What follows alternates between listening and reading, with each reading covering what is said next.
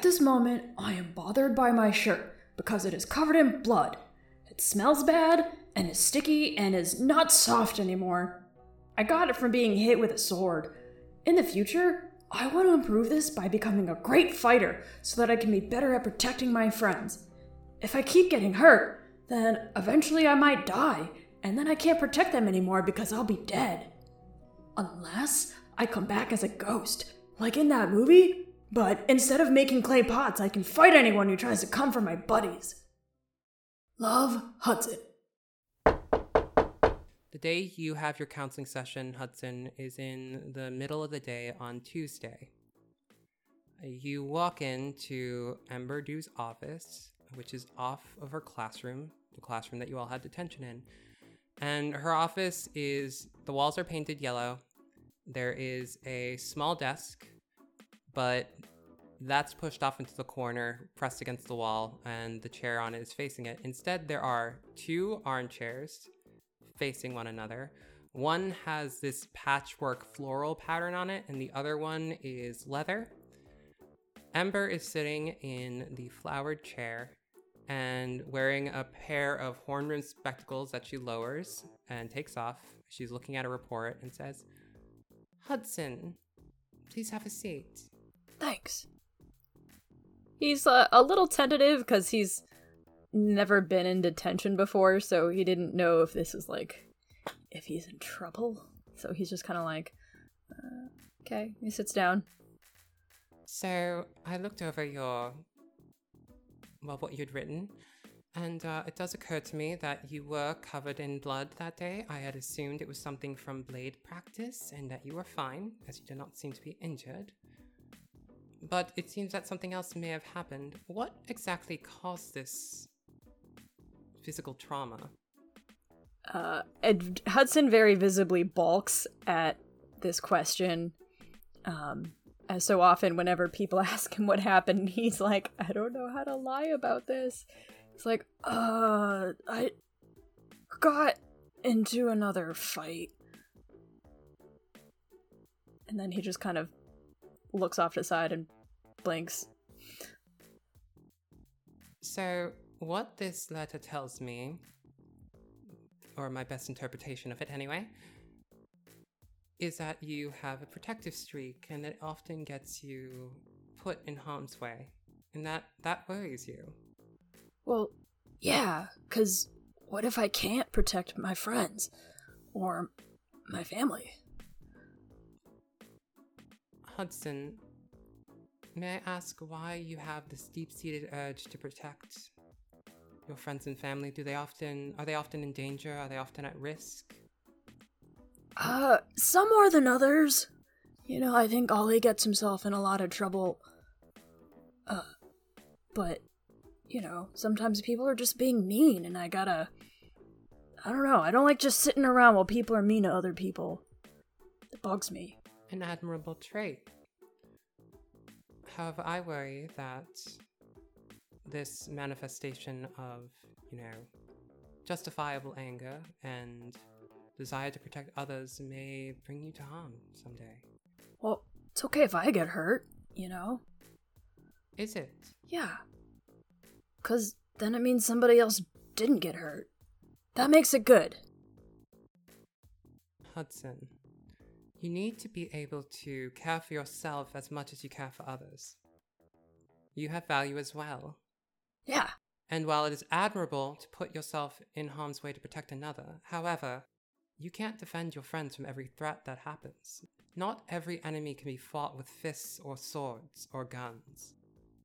Hudson looks, both frustrated and also sad at this, but he doesn't argue. He just kind of looks down at his feet. It is good to help others, but if you truly wish to help them, you must be equipped to fight these battles in other ways, not just with your swords or your fists.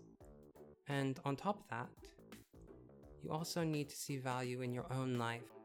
Well, yeah, I take care of myself. That's why I go to the gym all the time, so that I can stay fit. Hudson, that's not what I meant.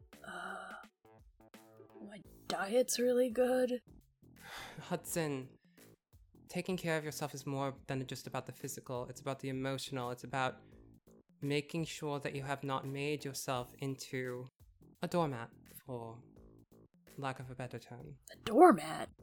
Hudson, do you often find that there are people in your life that do not truly know you, that enjoy being around you for different reasons but may not actually know who you are? Well, it's not like there's a lot to know. I'm an open book.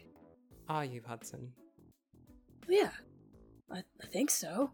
I don't have a lot of secrets. I'm not very good at keeping them. Hudson, how many true friends do you have that you feel know you well, that know you for more than just, well, we were primed on some of the aspects of your family and such, more like warned. It seems like that might be, now knowing you a bit more, a cause for you to be used by others. Are there any people in your life you feel that took advantage of you, or took advantage of the things that are around you? Hudson is concentrating. It's clear that this is not an idea that's ever occurred to him before, and he's kind of struggling to figure out both what it means and whether or not it actually applies to him. I don't know. Sometimes people ask me for things, but it's easy to give them the thing, so I do it. What kind of things do they ask you for, Hudson?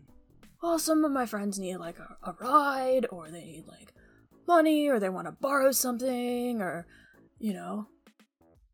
And it's always easy to give it to them? Yeah. Well, why wouldn't it be? I have plenty, you know. Yes. However, if you were to stop giving those things, or to say no, would those same people still speak to you? I don't know. I've never done that. Perhaps at some point you should try. Just to see. Well, that seems kind of mean. It's not mean to establish boundaries, Hudson. It's healthy for both yourself and your ego and basically everyone. Everyone has limits. Everyone should have limits. But what if I want to give them the thing? Then you can, absolutely. But if it ever occurs to you that this is something that you don't really want, or something that you don't really want to do, you should see what happens if you say no. And the reaction to that will tell you more about those people than you giving them anything will. Well, I guess I never thought of that. There is more to this world than people that want to take from you. Even when you have a lot, sometimes it's nice to have others give. Yeah. Well, my mom and Dougie, they give me all the things, basically. They're great. And then Cecil and I used to be really close when we were little, but their dad died, and then it was like kind of hard to get a hold of them, and then I stopped trying, and I feel kind of bad about that, actually. Do you wish to make it up to Cecil? Yeah, I don't really know how, but I think we're trying. I think we started. So, Cecil, do you feel that they are someone who would, react differently if you said no to something? I don't know. They usually don't ask me for anything.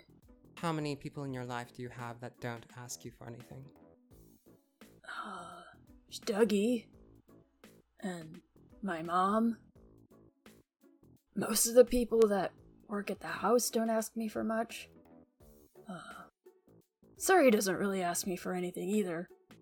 Ollie, I think, sometimes needs my help because he's really little and things are heavy, so I help him out. Is that it? Yeah. I think so.